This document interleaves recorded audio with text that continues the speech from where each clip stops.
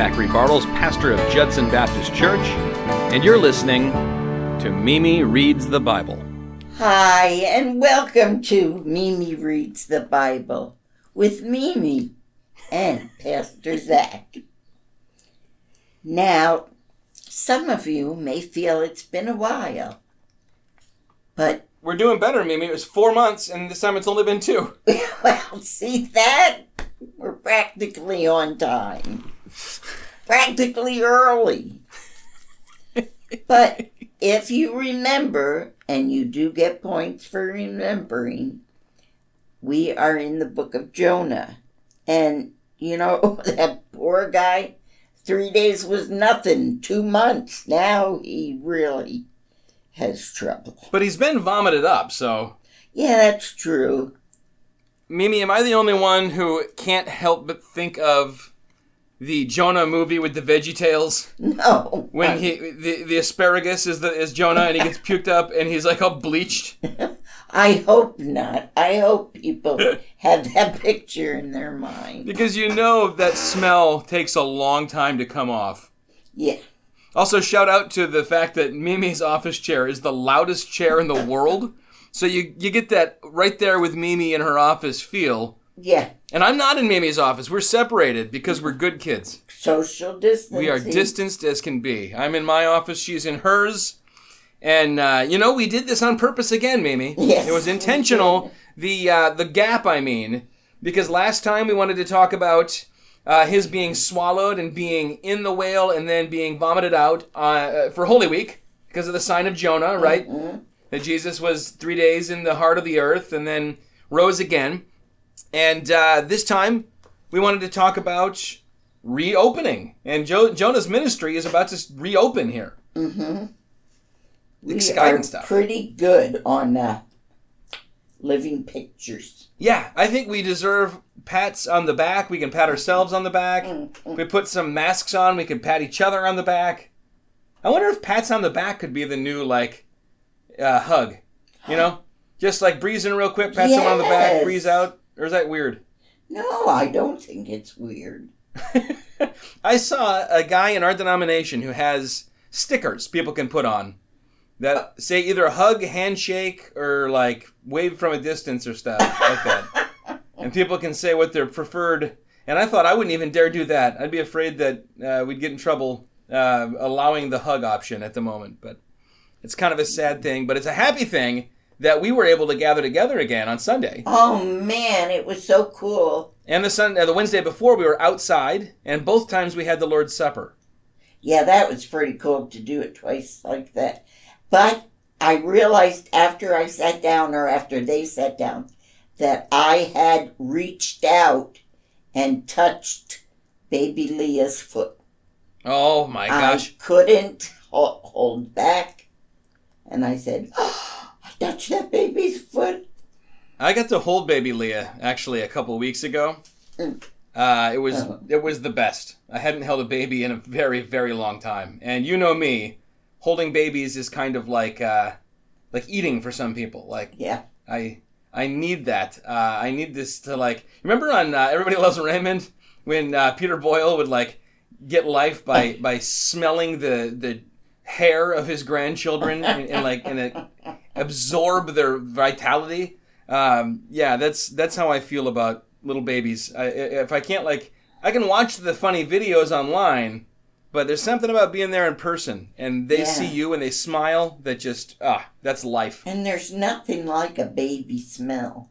Yeah, I wonder if there's a car freshener or a Glade plug-in or something. I think there should be. If there's a new car smell, there should be a baby. And intermittently, it just smells like a dirty diaper. Oh dear! You have to push a button on it or something to, just to kind of simulate the experience. Yeah. So that's you're the not thing. too unhappy. With babies, they smell so nice a lot of the time, and my son, he's not here. He's 12 now. He probably wouldn't want me to talk about this, but. He was a spit-upper, spitter up. And when my wife cleaned him up, he'd be fine. But if I didn't get really down into the baby flab folds, and it was the day before bath day, the day between baths, man, he would turn.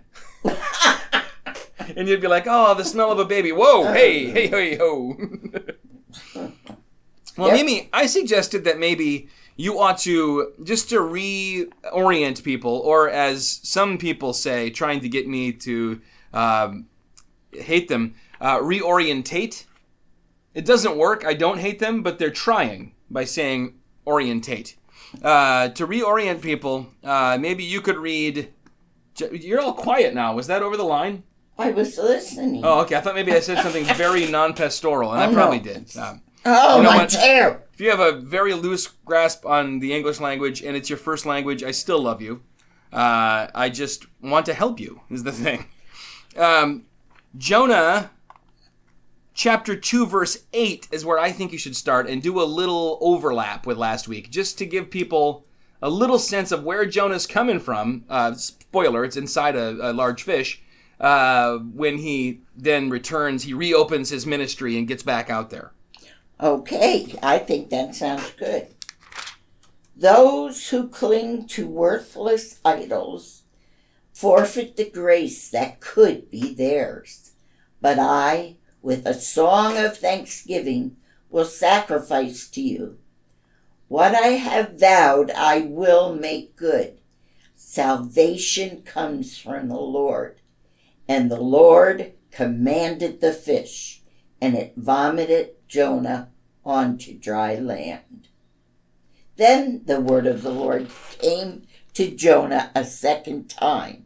Go to the great city of Nineveh and proclaim to it the message I give you.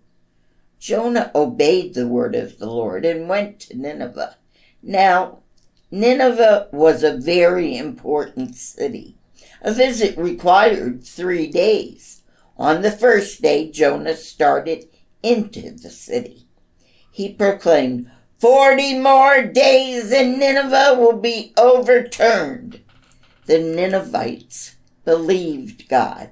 They declared a fast, and all of them, from the greatest to the least, put on sackcloth.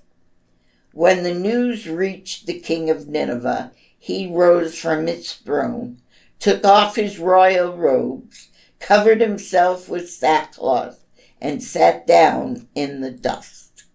Then he issued a proclamation in Nineveh. By the decree of the king and his nobles, do not let any man or beast, herd or flock, taste anything. Do not let them eat or drink, but let man and beast be covered with sackcloth. Let everyone call urgently on God. Let them give up their evil ways and their violence. Who knows? God may yet relent and with compassion turn from his fierce anger so that we will not perish. When God saw what they did and how they turned from their evil ways, he had compassion and did not bring upon them the destruction he had threatened. Now you would think, wow, this is a happy ending to this story. Wouldn't you? Jonah has learned a valuable lesson about, questioning God and his wisdom. But surely he's learned his lesson. Well, surely he has not. Don't call me Shirley. I didn't know if you'd catch it or not. That's how I always heard it as a kid in Sunday school, right? Uh-huh. It usually ends here, which is odd.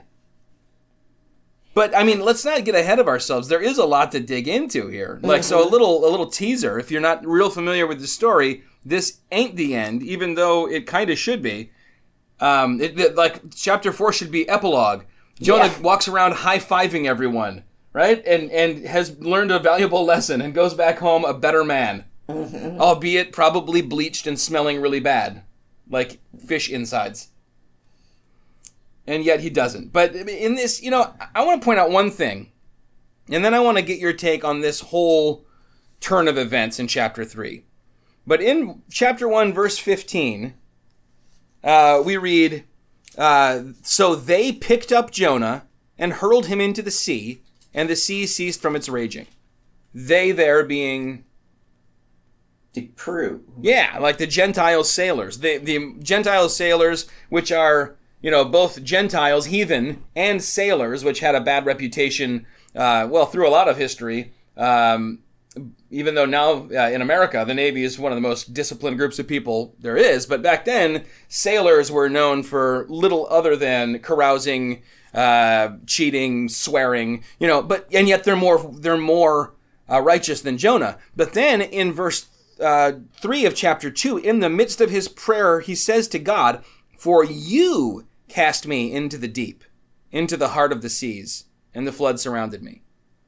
And so we see something interesting going on here regarding God's sovereignty and regarding causation and tragedy, human tragedy, and God's use for it.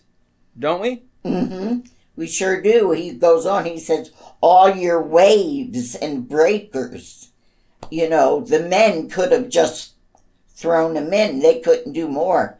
But even the waves and the currents and the breakers, they were all obeying God's design at that point. Yeah, all of nature is serving its master, the creator of all of nature, including men who had their own agenda. Here it's a good agenda, right? They say, even though they're begging God's forgiveness while they do it, we're going to throw your guy in. Please, he told us to. Don't hold us against us. But they're trying to save lives. And yet we find out that God ultimately did this by creating the situation and working this out. And then we read that God is at work through sinful men who nailed Jesus to a tree. That God can be at work. And so there's this great question now. I mean, 2020 being the dumpster fire it has been, did God do all this? And the easy answer is no or yes.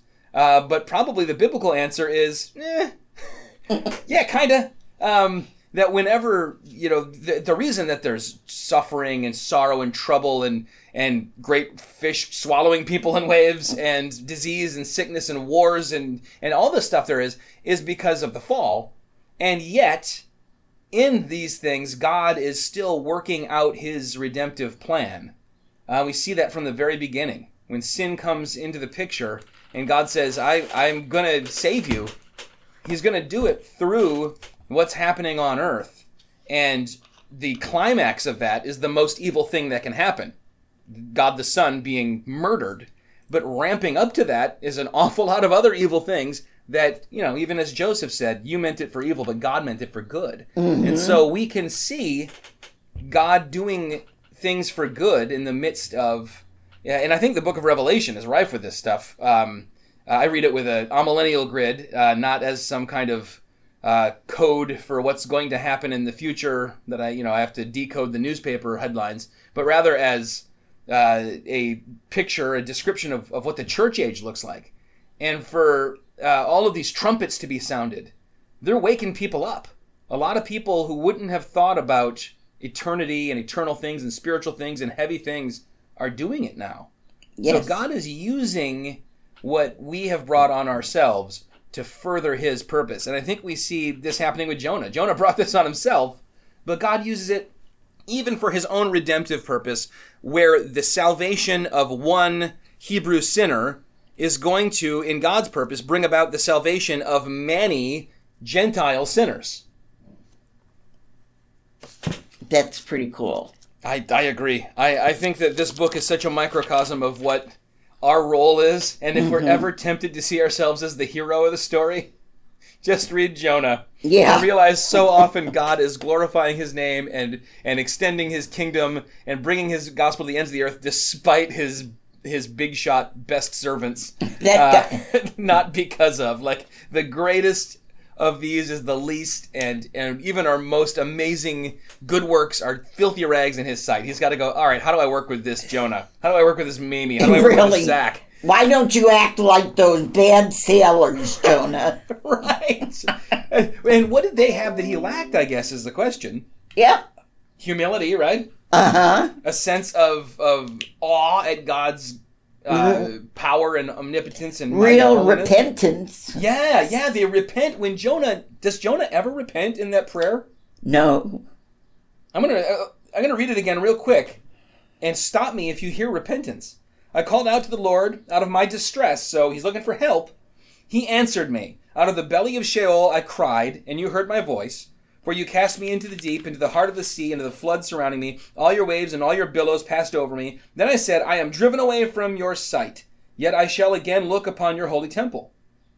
Maybe implied repentance? The waters closed in over me. He's describing what happened to him. Weeds wrapped around my head, the root of the mountain. Then we're now to where you started reading.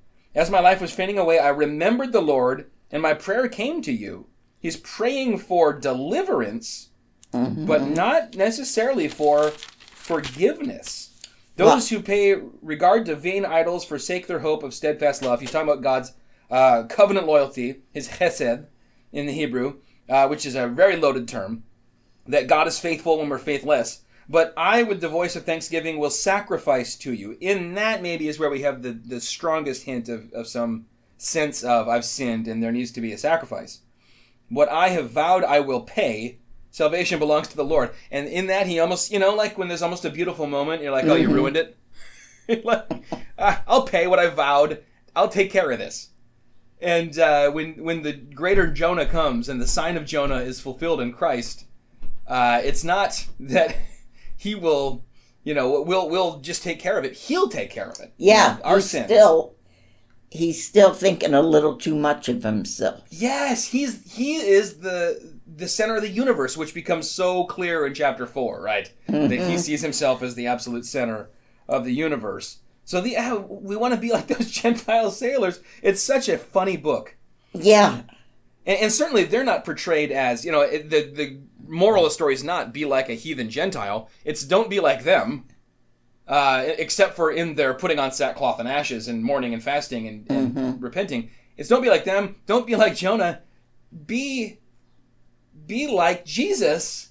And that means be lowly and gentle and meek and mild. And, this is one of those situations where it's almost the anti-hero. It's the anti-prophet. Chance after chance after chance. And even though the people of Nineveh repent, Jonah is still, he's got the stiff neck. That's a weird phrase, isn't it, from the prophets? The stiff-necked people. Then again, you read about Jacob using a rock for a pillow in the book of Genesis. Wouldn't they all have stiff necks?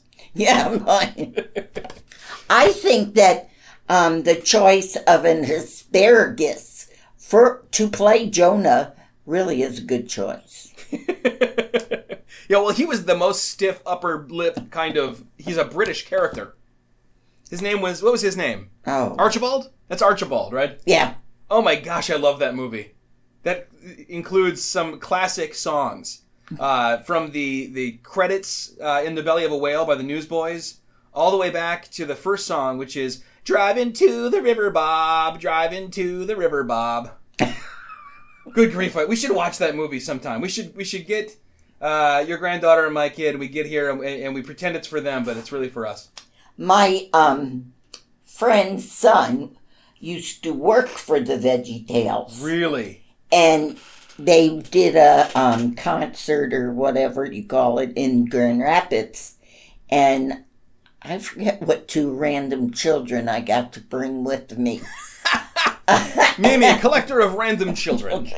Who wants to be my friend? Everyone wants to be your friend. Children. We could have a contest now for podcast listeners who are still hanging with us after months of silence to be your friend and go to a concert of VeggieTales. But we went there, and then they got to go backstage afterwards. But they had a watch where they made sure the children wouldn't see where the other costumes that they had were. If it sounds like someone's loudly re-entered the room, that's because that happened. How you doing, Michelle? Well, all right. Now you're on my podcast. There it is. She thought I was kidding when I said we needed the room. So what did they sing? They sang all the like everybody's got a water buffalo and wearing my hairbrush and everything. Yep. And they had some of the other characters too. but it was pretty cool. And then my grandson, he was real little at the time, and his house got broken into, and they stole his VeggieTales collection. So my friend's son arranged with the higher-ups to send him a complete collection of the VeggieTales, which was one of his proudest possessions, was that VeggieTale collection. That's very cool. Yeah.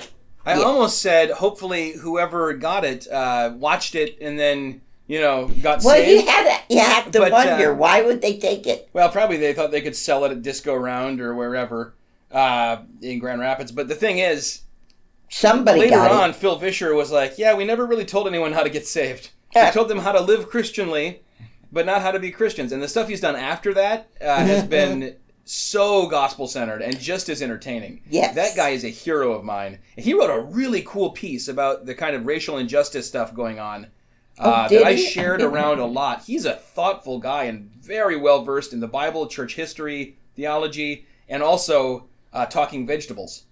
Yeah. What a great organization. And just kind of to be... When's the last time we were innovating? I mean, I remember, this goes back 20-some years, Christians were doing ska music when it was still brand new. You remember when ska music was popular for 5 minutes?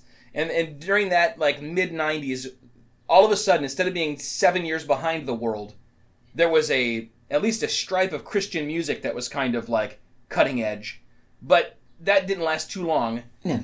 But with VeggieTales, it's we'd barely seen CGI graphics that looked good enough to ignore, the boxiness of it and to just sit there and be entertained and suspend disbelief. And they came out with some of the best stuff, with some of the funniest gags, with some of the catchiest songs. They were really on top of it. I was in college when that all came out, and we used to buy those. We'd go, and when the new one came out, we'd go and sit on the beanbag chairs in the Family Christian store, which was our campus bookstore, and just watch it. And then we would quote it all the time, like it was, a Mel Brooks movie or something. Yeah. There was, and it was as entertaining for parents as it was for their children. All good children's programming throws in those lines that only parents will get. Mm-hmm. Going all the way back to Looney Tunes up through the latest stuff from Pixar. If it's gonna be popular, it's gonna be because parents are also oh yeah, I like to sit there and laugh at stuff and my kids are just confused. Well, now we're talking about asparagus, though. Yeah, I'm sorry, I digress. I don't know who got us on that tangent, but it was a good one. But Jonah does get up and he does go. I think we want to give him credit, right? Yes. He's been beat down. He's been humbled. He's been humiliated, too, which is often the same thing. Some of the best humblings I've had have involved being humiliated. And he gets up, dusts himself off, tries to wash the stomach acid off of himself, and he goes, and he walks around and says the stuff. So he does proclaim the gospel, right? Well, you have to wonder how it came out. Yeah, the words are they're just warning, right? Yeah. He doesn't tell them 40 days and Nineveh will be overthrown, but if you repent, my God is a God of mercy and loving kindness, who, those who love him, he rewards for 1,000 generations. He just says the first part. Although perhaps that's all he was told to say. It seems like that is all he was told to say. Even that he didn't want to say. No. And yet, you're suggesting maybe his tone precluded the idea of repentance. He was savoring just throwing out and it's clear he expected them to be destroyed. Yes. And so maybe he said to himself, all right, I can't avoid going. God's not going to let me go to Tarshish, so I'll just embrace this prophet of doom mantle. Mm-hmm. Yeah, it's pretty clear that was kind of what he wanted his role to be, which is, you think about it, you're walking around a city, you're seeing men, women, children, old people, everybody, pregnant women, and thinking to yourself, all right, you're all going to be destroyed because you're who you are. Rather than thinking, my heart breaks with compassion, like Jesus is moved with compassion, and I want to extend life to you. I just want to warn about death to you. That's hard. That's harsh. It's dark, too. It is. Good thing no Christians today have that idea.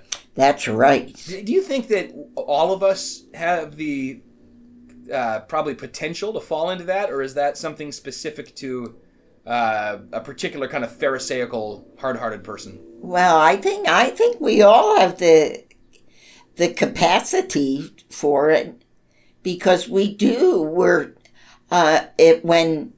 and you meet them. Probably you meet them more than anyone. People who are so everything's about them, and you can't be that far away from a pharisaical stance and a pharisaical sentence as when you're patting yourself on the back for how good you are and not like other men. Yeah, so the Pharisee prayed, Lord, thank you for making me awesome and not like this other guy. Yeah. While the other guy was doing what the Ninevites are doing, throwing dust on his head and praying, beating his breast and saying, Lord, have mercy on me, a sinner. And yet I wonder if today we often tend to try and get in that very penitent posture and say, Lord, thank you for not making me like that Pharisee. Yeah. Right? There's some irony in that. I know I do. I definitely do. You know, like the really angry fundamentalists I see on YouTube or something, and I'm like, oh, Lord, thank you that I'm not like that. And then that means I've missed the whole point of his grace. I think the right approach is this Ninevite approach. Look at how, this is not halfway repentance. No, and it was immediate. It wasn't, let's discuss it and see if we can get, enough percentage of our group who will go. It was just like in unison, immediate and complete.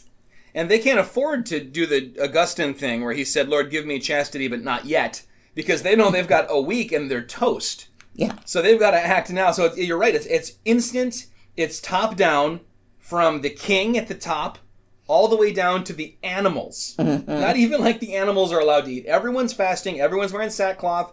Everyone is going to be just completely crying out to God and let everyone turn from his way. So it's not just, I'm sorry. It's an actual because repentance. I don't know. Do you know these two words? The Greek word metanoia, which is translated repentance, means a change of mind.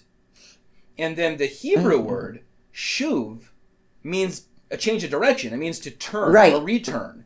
And I think both of those aspects have to be there, right? Mm-hmm. So God gives the new heart.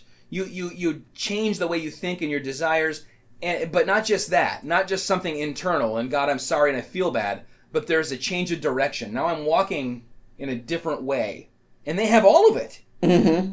God saw that, and he saw that they turned from their evil way, relented of the disaster, probably the King James says of the evil that he had said he would do to them, and he did not do it. What was that? Did you just get a cool new message or something? No. I touched it. Mimi, touching computers and making them ding since the late 80s. So, yeah, I think that if it did end here, there would be a different emphasis. But even though it doesn't end here, we still get the benefit of this chapter, which shows us the proper way to approach a God that is holy. And I think that it is so much of God's compassion that he had compassion on the Ninevites when they repented to accept that repentance. But he also was so kind to Jonah to not say, you know what, Jonah, you're not worth all this trouble. I should have left you in the fish. Right. But yeah. And he even humors him into chapter 4, doesn't he? Yes. Longer than and you know, we like to think we're all laid back here in America and we're not like like those uptight British people who have to have 75 different spoons and forks and stuff, and, Downton Abbey kind of mentality. But at the end of the day, we all have some Archibald asparagus in us where we are, no, I am upper crust, spiritually speaking. In fact, I'm so humble and lowly that I am the elite. That, I think, is swirling around even in our American evangelical churches with very little pomp and ceremony involved. It's just, I love the imagery of the vine and how it gave Jonah shade. She's getting her, you know what? Let me throw some shade your way. You're getting ahead of her. I'm sorry. I just tried to use a youthful phrase from like 4 years ago, and it came off very dorky, Pastor. Well. Let me read a little 3 verses from Psalm 1. No, it's not Pastor Zach reads the Bible. Flip over to Psalm 119, if you would, please, and read us verses 65 through 67. I'm sorry that our time away from you folks has allowed the pastor to forget his place and why he's here. I'm sorry, too. I repent in ashes, and I'm not even going to let my dog eat today. So 65 to 67? Yeah. Do good to your servant according to your word, O Lord. Teach me knowledge and good judgment, for I believe in your commands. Before I was afflicted, I went astray, but now I obey your word. Sounds like Jonah in this moment, right? In chapter 3. Before I was afflicted, I did go astray. I went the wrong direction, but now I'm obeying your word. I've gotten up. I've gone in the right direction to Nineveh. But God doesn't just care about what we do physically and where we go geographically and what we say with our mouths. He cares about our motives and our hearts. And that is where Jonah's going to find himself back in trouble. And he's going to long for the days of being in the fish. He is.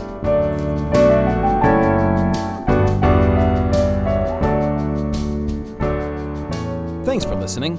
We'll be back in a week or a month, or we'll be back sometime. In the meantime, if you'd like to know more about our church, you can find us at www.churchlansing.com. Scripture quotations this week are from the ESV Bible, Holy Bible English Standard Version, copyright 2001 by Crossway, a publishing ministry of Good News Publishers, used by permission, all rights reserved. And remember, God's Word is there to be read all the time. You don't have to wait for meaning.